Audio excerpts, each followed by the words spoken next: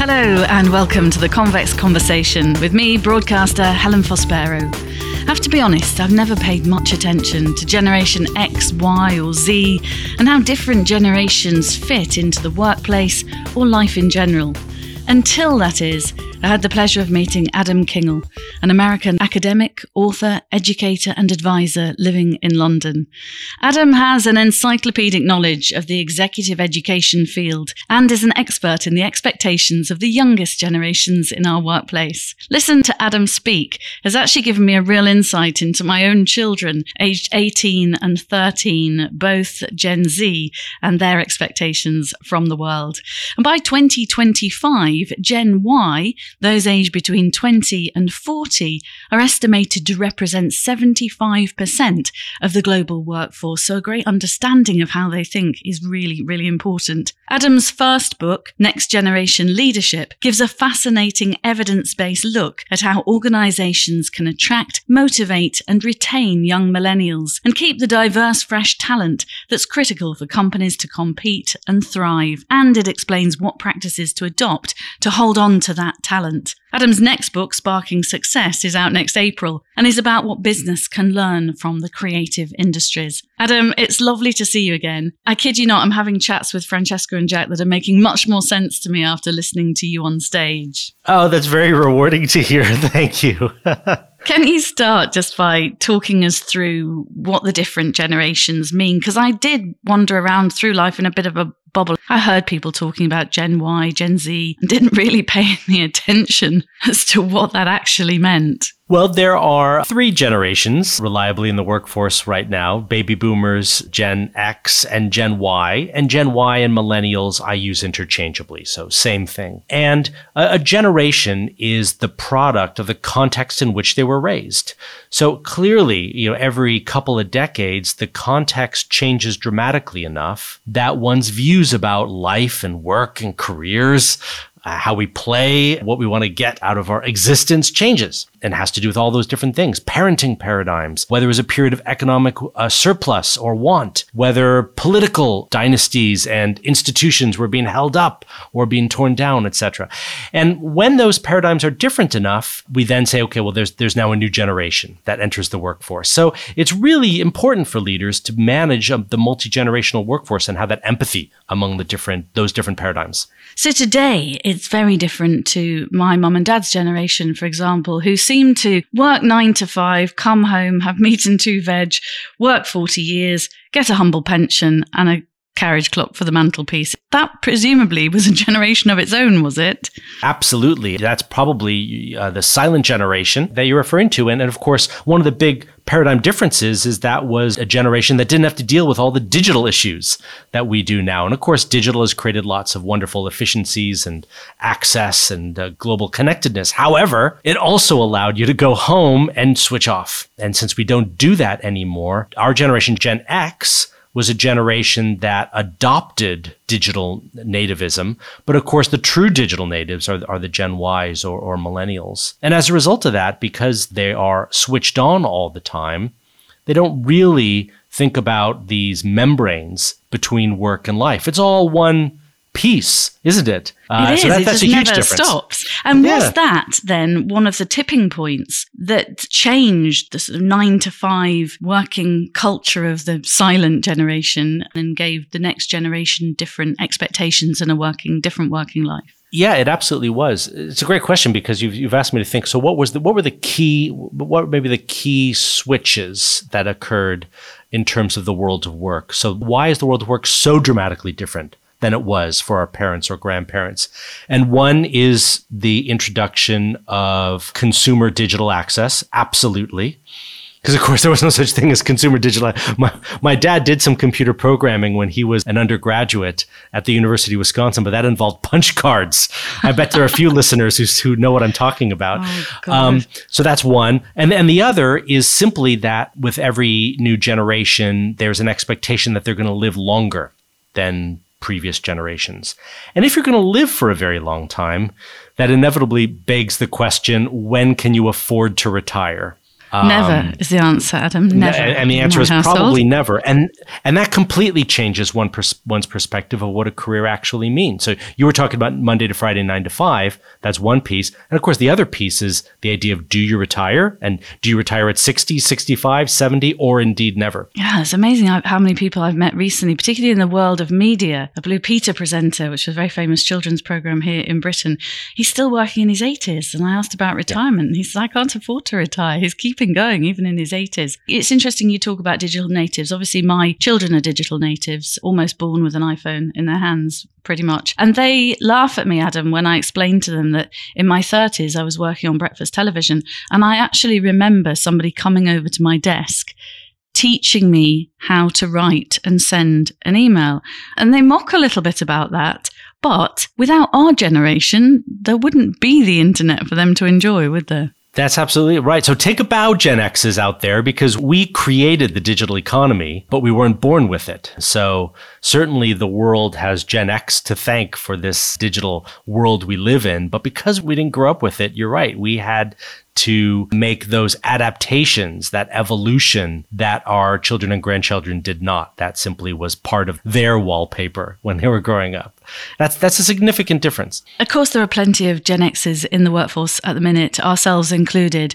Tell us a bit about the paradigms and what we're all about. Yeah, so, baby boomers, of course, the generation that's retiring, that was much more of a traditional work view that they had. It's the Monday to Friday, 9 to 5, that you'll retire sort of in your, mid 60s, that you can afford to retire, because, of course, their generation still had defined benefit pension schemes, which are otherwise known as final salary schemes. So of course you can retire because you can calculate exactly how much money you're going to have year on year, and that will never run out.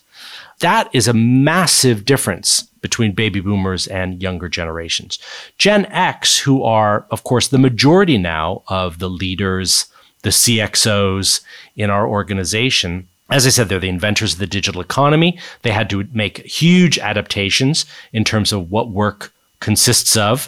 When they started, there was still this view, they started in the workforce, there was this view that you have to work to put in your dues, when you go from being a graduate to being an employee, that you'll do internships, that you'll work for next to nothing or indeed nothing, that it would be a stain on your CV and your reputation if you were to be seen to leave a job after with less than, say, 5-10 years of service, that anything you get in your career, be it a raise, be it a development opportunity, be it a promotion, was as much a reward for tenure as it was a reward for merit. Like often companies, when Gen X were entering the workforce, were saying, when you reach 5 years, then you get these things like an extra week's annual leave or what have you. Gen Y is a generation that's much more self-sufficient and doesn't believe in the corporate line, as it were. So Gen Ys are a generation that, of course, grew up amidst the Great Recession, 2007, 8, 9. So they saw their parents, their grandparents, their older siblings lose their jobs or have their pensions restructured,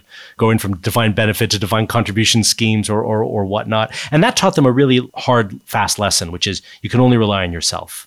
So that's one. And of course, then this is a generation that just as they're getting into the workforce, just as they're developing some momentum, just as work is becoming interesting and they're beginning more responsibility, COVID hits. Of course, yes. Right? And, at least for Gen X, COVID was terrible for everyone, but at least for Gen X, we had some career momentum by the time COVID happened, right? Of course, we had to adapt, but we sort of had it where, most Gen X's had an establishment, had a foundation in their careers. Gen Ys have gone through two massive tumults in a very short amount of time. And that teaches you that you can only rely on yourself, that, if a company says, you get XYZ after 10 years of service in the company, their view is what?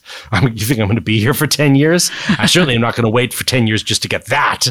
And because also they know that they're never going to retire or going to retire, maybe in their 80s or older, the most important thing that they can have in a role is development to make them more hireable or more able to create an income and prosperity for themselves.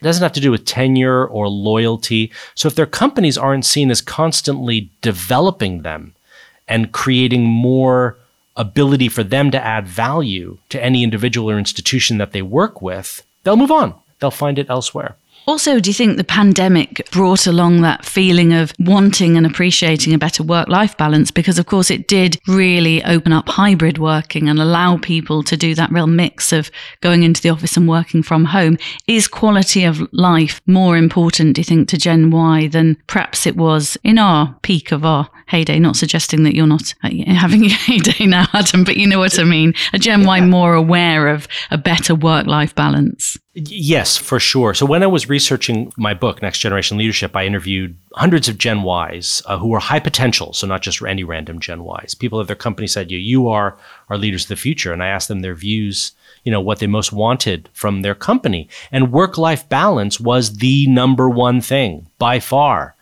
But an interesting point that I noted in that, yes, it has to do with quality of life, for sure, a flexibility of when you're working and, when you're not. They're rejecting Monday to Friday, 9 to 5 culture, to go back to the earlier point that you made. But they're not saying that they necessarily won't work hard. They're just saying it won't all necessarily happen between these arbitrary days of Monday to Friday, 9 a.m. to 5 p.m.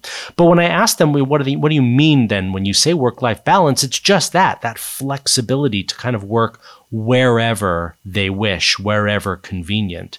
But if you ask a typical Gen X or a baby boomer what they mean when you use the phrase work-life balance, they typically interpret that more as a when statement. In other words, it has to do with how many hours you work. So if a person comes into the office and talks to a Gen X or a baby boomer and says, I want more work-life balance, immediately the recipient hears that as, oh, you want to work fewer hours. Oh, well, then you're lazy. I put in my dues. You don't want to pay your dues. You're late. And they get very aggressive and it becomes a very emotional conversation. But actually what we've just identified here is that there's semantic discord between the generations. We don't necessarily mean the same thing around the phrase work-life balance. So of course it's an emotive phrase when we talk about it. So I think the most important piece of advice I can give around work-life balance is if anyone comes to you, dear listener, and wants to have a work-life balance conversation and say, hold on, what do you mean when you say work-life balance? Let's just make sure we're on the same page here before we go any farther, because I've seen so many relationships go south because of that semantic discord. So it's about speaking the same language, isn't it? And as you just pointed out there very clearly, that sometimes the same phrase doesn't mean the same thing to different generations.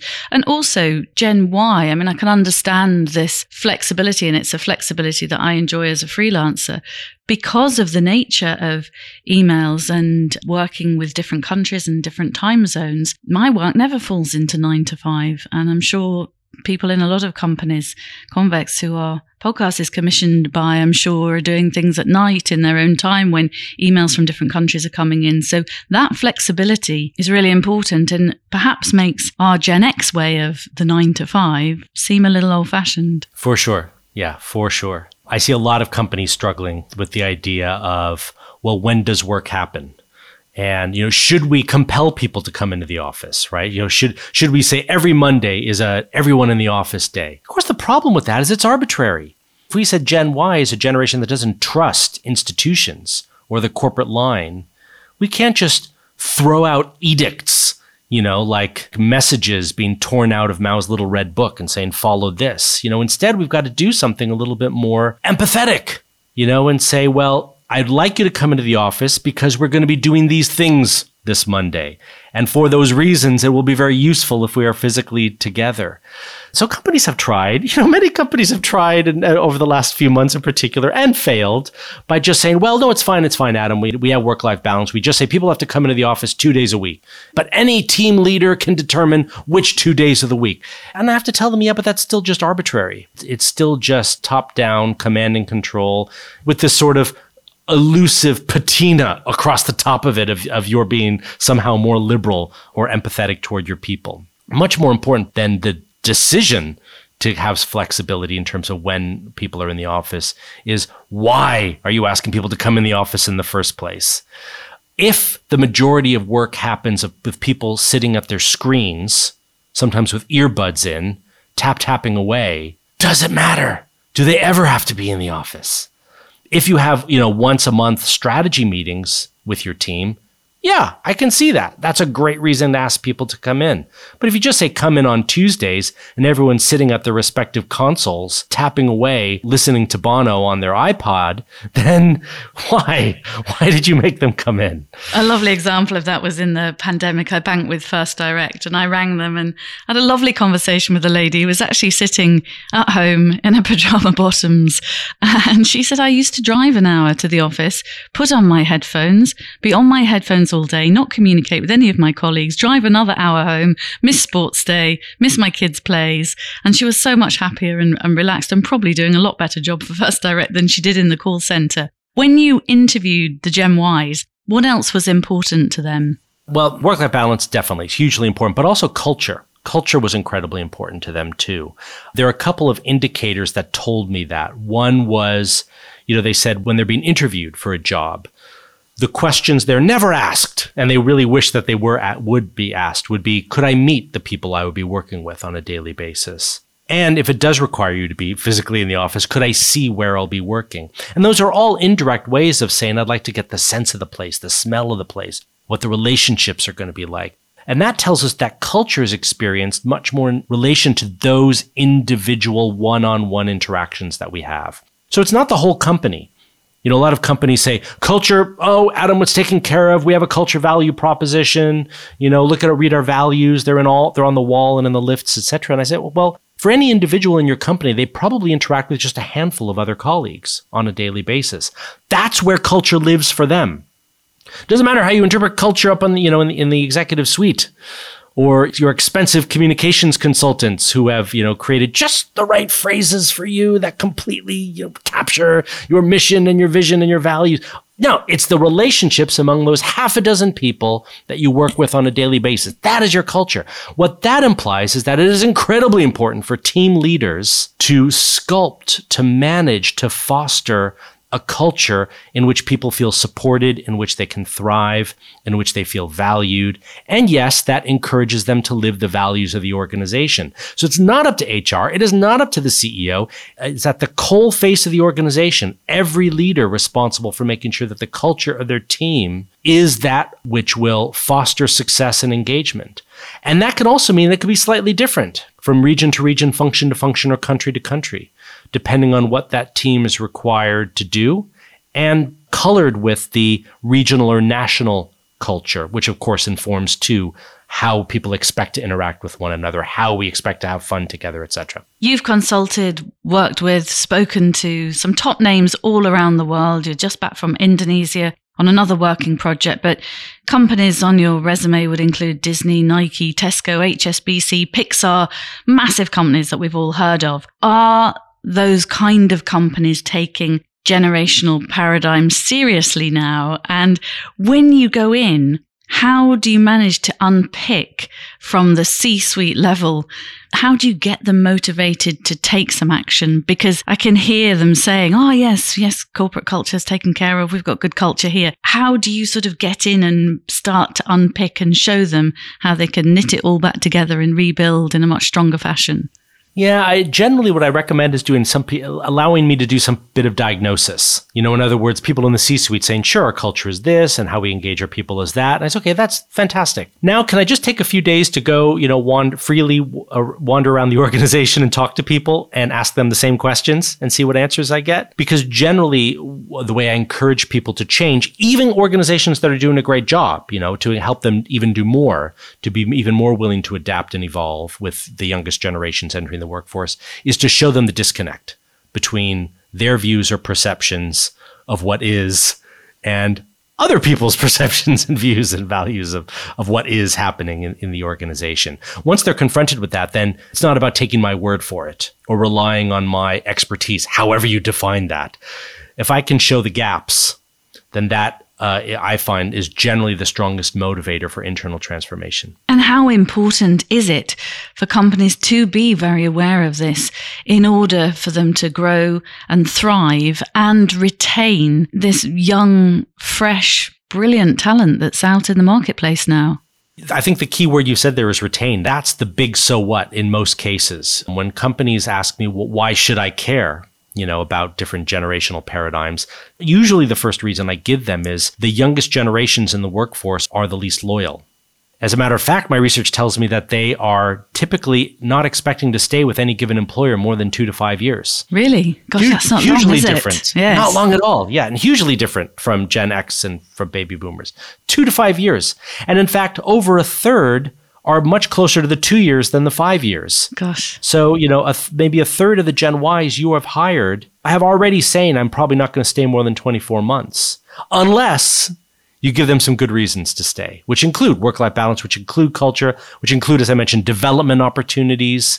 And those are things you have to give sooner rather than later. And always explicitly demonstrate to people that you're helping contribute to how they can add value to the organizations, the suppliers, the partners, the colleagues, the customers, the clients that they work with every day. And not wait and say, we'll do that after, a year, once they get their feet under them. They will not have that kind of patience. We have to immediately start adding value to people who are already valuable, rather than saying, well, we only contribute value to our people beyond a salary once they demonstrate something back. We have to be a lot more generous with developing and fostering care for our people. When you wrote your first book, it sounds to me like you mined a rich seam of information, valuable information from Gen Y. And you talked, when I came to listen to you speak, about reverse mentoring. Just explain what that is. And is that a way of companies learning from the people that work for them rather than it always being the other way around? Yeah, it certainly is. And that's a question I often get asked. Well, how do I know what my people are thinking? And be honest with me. And the only way to do that is you have to be able to create an honest relationship. And that's hard to sort of breach the gaps, the chasms between senior execs and junior employees in an organization. So one of the main things I do encourage people to do is, as you say, Helen, absolutely, is get a reverse mentor. Get a very junior person, a very young person to mentor you about how they use social media, how they communicate with their peers and colleagues in their age. If they were doing business development, for other Gen Ys or teenagers or whatnot, what would they do? What do they want to get out of work? What do they want to get out of this company? What are their expectations? What would encourage them to stay? Let's not make assumptions about what the answers to those questions are. And a reverse mentoring relationship is just that, just like a mentoring relationship, which is based on a foundation of trust and confidentiality, so too would a reverse mentoring relationship. Finding someone that you can say, look, in this reverse mentoring relationship, I am the junior. I will sit at your knee and learn from you. I'm going to ask you questions and I want you completely unfiltered to just answer them. And I will never hold your answers against you and, et cetera, et cetera. This, of course, also means that your reverse mentor relationship should never be with a boss to direct report. It should be someone else. But then you learn firsthand. And it's okay to have multiple mentoring and reverse mentoring relationships, because you might think, well, this is just a sample of one. Fine. Have one reverse mentoring relationship for 3 months, develop another reverse mentoring relationship for another 3 months, etc. What I find too is people will be delighted to be able to give the bosses in their organization unfiltered feedback of their views. It's certainly a platform that I don't think Gen X's and baby boomers had very often. No, and I can definitely see the benefits of that. And also, you talked about embracing, I love this phrase, side hustles. What did you mean by that? The side hustle are just those activities that people are doing outside of the formal brief of their work. We all know this, don't we? A lot of our colleagues, they're running charities or working on the side, or they have little entrepreneurial ventures. They maybe set up a website, whatever it might be. And often an organization reflexively responds to those with, under no circumstances will you do that. We assume that it competes with the mission of the organization, when the vast majority of these things have nothing to do with the organization, and our people are pursuing those passions, those side hustles on their own time. But what are they gaining from doing those things? Well, they're probably gaining entrepreneurial skills. And by the way, entrepreneurship is one of the main qualities that companies are saying they need more of in their organization. They're developing leadership skills, which you didn't have to pay for. True. They're developing, business development skills, customer relationship skills, et cetera, setting up processes and systems to make an organization more efficient. Whatever it might be, all these things they're getting years before they would have gotten it in your organization. And if they're doing it on their own time and it doesn't compete with the mission of the organization, why would you automatically tissue reject that? It's a great way to help encourage engagement and demonstrate that you want your people to grow as quickly as possible or as quickly as they will wish themselves to grow and develop. And you have happy teams. Happiness is important, isn't it? If people are enjoying interests on the side, whatever entrepreneurial projects they may be, or charity work or whatever, that all makes the person a happier person in their work life, I think. For sure. What about corporate and social responsibility? And I'm thinking of giving to charities and also sustainability. Is that something that a Gen Y person would look at in a company? Do they want to see that kind of responsibility shining through? They do, yeah, for sure. And we can't greenwash it, right? We can't just sort of have vague promises of how we're supporting the environment or the community by saying, for example, well, the company has donated jerseys to the, community football team or something like that. That's not really CSR. I mean, I'm not saying don't do that,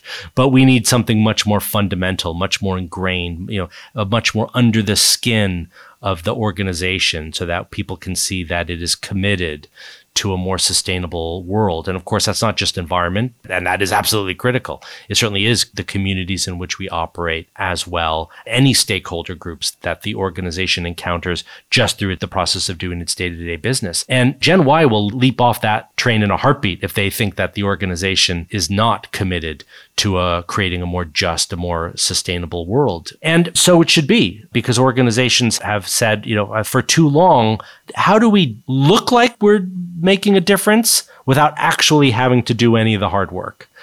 But if our employees are voting with their feet and organizations are facing a resignation crisis, and we know we are in the midst of one, then surely this is reason enough to actually start to take this seriously. If not for the case of our employees, for our customers.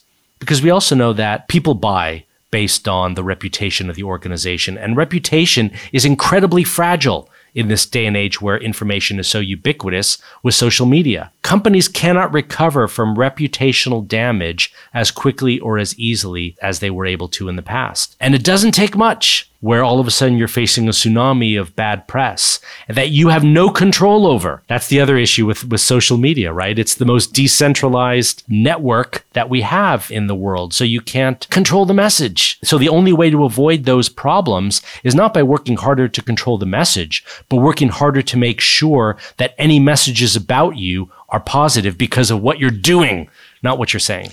We've noted some big differences between Gen X and Gen Y. I look at my kids over the tea table. One of them's off to university. What about Gen Z, Gen Z? Yeah. Are they going to be very different to Gen Y? There will be differences, for sure. If they weren't, then we wouldn't have necessarily said, there is a new generation. If you look at any article, book on generations, the birth years of a generation are typically not in precise brackets of years, like exactly every 20 years. Sometimes it's 18 years, sometimes it's 24 years. Why? Because people are looking to see when are the paradigms different enough that we can then say, okay, now we're in a new generation. And so the reason we even have a Gen Z is because we know that they are sufficiently different from Gen Y. Otherwise, they would simply be more younger Gen Ys. And usually, a generation is more like the generation that's 2 generations above them. So in other words, Gen Z is, we don't know for sure yet, but it is likely, if history has anything to say about this, that Gen Z will be more like Gen X.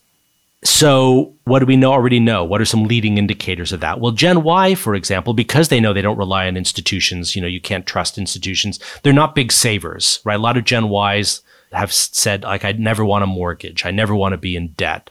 I never want to have things that will kind of hold me down and make me work harder for someone else, etc. Like if, for example, for a while there was when I worked for food and beverage companies, they say for Gen Ys, they don't want to buy like a jar of spice. Like they don't want to buy a jar of ground cinnamon. They want a single serving, tiny packet of like 0.3 grams of cinnamon, right? So they don't have to store the cinnamon. Gen Z are apparently much more into saving money, for example, having piggy banks, opening a bank account, maybe more willing to take out a mortgage or get a loan in order to do something with that capital, possibly more willing to be more loyal to an employer. Hard to say at this stage. Here's an interesting point, because this is clearly Gen Z, also digital natives, but more willing to open a book. an honest to God physical book with pages made of wood pulp and everything. There's much more of that, a bit of a throwback to that extent in terms of, buying vinyl versus digital music. So it's interesting. We'll keep our eye on this. But in the next few years, because Gen Z, as you said, is just entering university or just entering the workforce. So we're going to need a couple of years of observation to be able to know for sure. At this point, we're guessing, but those are early indicators. I like the fact that your work is always evidence-based, always based on strong evidence. And even the things you just said there really resonate with me in terms of opening a paperback, buying vinyl, because that's exactly what goes on in my house. And now I'm observing them in a completely different way. Yes. Do you have any examples, Adam? I'm not asking you to name names particularly, but of companies where you've gone in and you've suggested some changes and you've taken a look at how they operate and that they've made a shift and you've seen great benefits being reaped from some of the ideas and suggestions that you've put to them? Yeah, I'll give you one example. I won't name names, but an organization that said, well, we're going to aim to do two things to help engage our people and retain our youngest employees. And those things will be about development. And so they said, well, we'll make sure that when we develop our people, when we give them even jobs that are part of the day-to-day jobs, we'll be sure to explicitly tell them how this is contributing to their development. In other words, they might be saying, I would have given you this project anyway, but there are three things about this project that will be useful for you in terms of, you're developing in your career. And all of a sudden, you turned one's day-to-day job into a development opportunity. They found that to be incredibly helpful. Two is they said, we know that people are going to leave. They're not going to stay for life. There's almost no such thing anymore about a, job for life. But maybe we can encourage them to come back. So they've done a great job about encouraging and cultivating an alumni network of former employees. Some organizations are world-class at this and have been for years, like a lot of professional services firms, management consulting firms, some of the big accounting firms, about world-class about keeping a relationship with their former employees because they know that these people are going to be clients and customers, they're going to be net promoters or detractors, etc. But they might also come back a few years later where they've developed all this additional experience, gained the perspective of a customer or of a competitor, whatever it might be. And again, development of that person that the company didn't have to pay for, and then they get all that benefit when the person returns. A couple of these companies that I think are on the vanguard of developing young employees, what they've told me is, we're not going to keep people for life. We hope to keep them for more than 2 to 5 years, but we know it's probably not going to be for 10 plus years. But our goal is that if we can get someone for, say, 8, 9 years now, they'll leave. Okay, that'll be sad. But then maybe in 15 years, they'll come back and we'll get them for another 8 to 9 years. So actually, overall, they worked for us for almost like 20, 25 years, what have you. Just not all in one go. And that's a big paradigm shift for organizations to make. Like you to say, I like you. I want to work with you. And I want to work with you as much as possible for decades. But I am acknowledging to you right now, it may not all be in one go. God, that's interesting stuff, actually. I'd never thought about that. When you talk about all of this, you absolutely light up, Adam. There's a spark in your eyes and you're obviously very passionate about the kind of research you do. But how did you get into all of this? Can you give us a little taste of your background, perhaps where you grew up and who inspired you to go into this kind of field? Sure. Well, you can probably tell from my accent. I grew up in the U.S. I grew up in Silicon Valley, California, and lived for a time at uni on the East Coast of the U.S., then moved for graduate school to Southern California. And I've lived in the U.K. for 23 years. My accent hasn't changed. I don't know what's going on there. I guess if it hasn't changed yet, that's never going to happen. You shouldn't change your accent. It's who you are. No, it's who exactly. you are. But I started getting into this field after I did my MBA at London Business School. I started getting into executive education because it was fascinating to me about is how can the world of work evolve and become more of a place where work life is a life more worth living. And that has to be through the views and habits of our leaders. And our leaders, therefore, require a shift. So I wanted to work with them, right, with that next generation of leaders, hence the name of my book, Next Generation Leadership. And so that was one perspective. The other perspective were the companies that were sending people to me on these executive education programs were saying, could you please fix them? And I was thinking, well, that's probably not what the answer here is. The answer is probably figuring out what's going on here amongst this young generation and then feeding that back to the company to make them better. rather than they're sort of desperately trying to hold on to the past. And we can, over time, beat down our people to conform to the way I want work to happen. And of course, these decisions too being made by people who are maybe on the cusp of retirement. And, I'm trying to tell them in as gentle a way as possible, it's not up to you anymore about the future of your company. The future of your company rests with the youngest generation. I can name one name because I mentioned this in my book. Zurich Insurance. They refreshed their values and mission recently. This is a venerable, very old institution, right? Over 100 years old.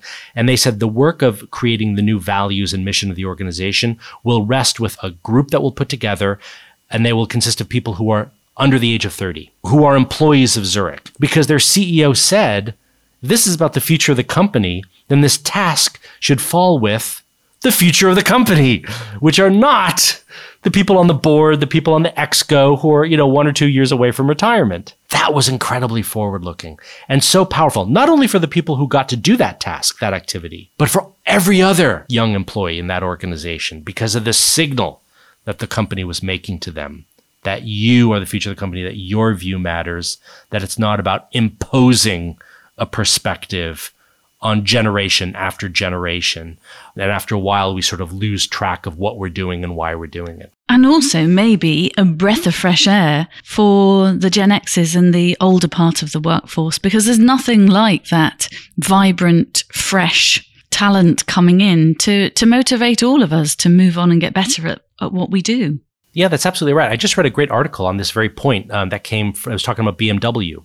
And in several of their departments, what they've done is tried explicitly to create more cross-generational teams, whether it's on the factory floor or in IT, but making sure that you have Gen Ys working with baby boomers. And what they discovered after a while is that the boomers were asking for more training, more development. As you say, Helen, it was opening their eyes to like these other worlds and perspectives out there, that they realized that even their own careers weren't as linear, weren't as fixed, weren't as ossified as they may have expected. And with so many seismic shifts in the workplace, I'm sure that clients that you've worked for have been eternally grateful when you've gone in and helped them identify them, because there is a danger, isn't there, of just companies getting on with looking at their figures, looking at where they are on the stock exchange or whatever, and actually not really taking account of what's going on in the workplace. It's a very valuable job, I think, that you're delivering there. I totally agree. I think that an organization, if you want to look at an organization's success, sure, you can read their strategy, sure, you can read their purpose, but most importantly, you've got to go in and look at the quality of how people interact with one another. I think you have to approach the health of a company through the lens of a sociologist, actually, observe behaviors. And that's when you know if an organization has the energy and the optimism and the creativity and the inspiration to outperform their competitive set. And that's why, my work continuously brings me, selfishly great rewards just to have those experiences every day. When we met, we were both working. I was hosting an event and you were speaking. And I'm sure I didn't imagine this, but did you allude to a kidnapping somewhere when you were talking a bit about yourself? I wrote kidnapping down on my notebook. Yes, it's true. And I don't know why I wrote it down. I was talking about the differences specifically between Gen Y and Gen X. And I read there was this beautiful tweet from someone who's in Gen Y who was trying to explain a Gen X person. And they were saying, boy, Gen X, they're very different from us. This was, of course, Gen X, the generation where both parents often worked. So Gen X, they came home from school by themselves. Their parents had given them a key to the house by the age of 7. When they got home, they learned how to make a snack and, do their homework before anyone else was in the house, until 5, 6, 7 p.m. And then he got more dramatic and said, they know 7 different ways to get blood out of clothing. They've avoided kidnapping at least 3 times in their lifetime. And yes, I did throw in there. And yes, I do resemble that remark, because during the summer, our parents just threw us out of the house, right? And just said, go play, come back by dinner time. They had no idea where we were. And so as a generation, we became very sort of aware, self-aware of self-preservation, of self-protection, of the confidence of saying I can look after myself. So yes, that's where the kidnapping. Oh God, I did worry that there was some kind of kidnap story that involved you actually being kidnapped. I'm glad it was all to do with the working examples. Only to the extent that, yes, someone did try to get me into a car, that where I didn't know the person. They? Yeah, absolutely. Yeah. So to that extent, yes. I do remember Mum waving us off and sort of saying, as long as you back by 5 for tea. And we'd go and play on an area of land that was known locally as the dumps. Right. And, it really was the dumps. There were sort of broken down fridges and washing machines, but it was a great adventure playground. You get the odd flasher walking by that we didn't think anything of in those days, but we were quite feral, I think. And I miss that freedom, because I think we did learn to deal with most things. Before I let you go, I mentioned your next book, Sparking Success, which is out next April. Give us a teaser. What can we expect from Sparking Success? Yeah. It goes back to this point I made earlier that I think an organization's greatest forward-looking view of whether it will thrive or not is if you look at its ability to adapt, to create, to innovate, and to inspire. And what I ask myself is, where do we find organizations or individuals that have those qualities in abundance? And they are in the arts. They're in the creative arts. And so what Sparking Success is about is what business in any industry, even the very traditional industries, can learn from arts organizations to enhance their creative and adaptive mindset. And what's the most interesting thing you've found so far, or aspect you've found so far, obviously without giving the whole book away, which you won't in a minute's answer? Well, I guess the most powerful theme I've investigated to date in looking at those vanguard, creative organizations in the arts is a tolerance for and even a celebration of failure. Now that's interesting. Just expound on that, and then I'll let you go. Yeah, that organizations that are willing to try and fail are those organizations that recognize that creativity is more of an output of quantity than quality, that you generally need to generate 100 ideas to get one good one, rather than sit at your desk breaking out in a cold sweat, giving yourself hemorrhoids because you're clenching so hard trying to find that one brilliant idea that you won't share until it's just absolutely perfect. That's what most corporate life is like. And as a result, we have no creative ideas for years at a time. Whereas arts organizations are saying, the first 20 ideas you're going to throw out in this meeting are going to be crap. However, I'm going to encourage you to keep throwing out those ideas because the 21st idea is going to be absolutely brilliant. You may have watched The Queen's Gambit, which was a runaway success. 62 million people watched it on Netflix. The Queen's Gambit took the writer 30 years to get on screen in various forms, and Breaking Bad was turned down 39 times before it made air. So I think those are good examples of where the creative industry has changed and shifted, and also not given in through failure. It'd be very easy, wouldn't it, to walk away after attempt 38 and then miss out on Breaking Bad making air at attempt 39. I'm looking forward to the book coming out, Adam. It's been a pleasure chatting to you today. I'm fascinated by all the research you're doing. So thank you for finding time to share some of it with us. And I'm sure our listeners have enjoyed listening to you as much as I have today. Thank you for having me. It's really fun. You're so welcome. You've been listening to advisor, author and educator Adam Kingl, giving us a flavour of Gen Y and Z and how to understand their needs in the workplace and, of course, the benefits of embracing those needs and understanding them. I'm sure you found Adam as fascinating as I have, and do look out for his next book in the spring, Sparking Success. Download and subscribe to our series at convex.podbean.com or search The Convex Conversation on Spotify, Stitcher, Apple and Google Podcasts, or wherever you listen to yours. Thanks for your company. I'll be back next week with another great guest. Join me then.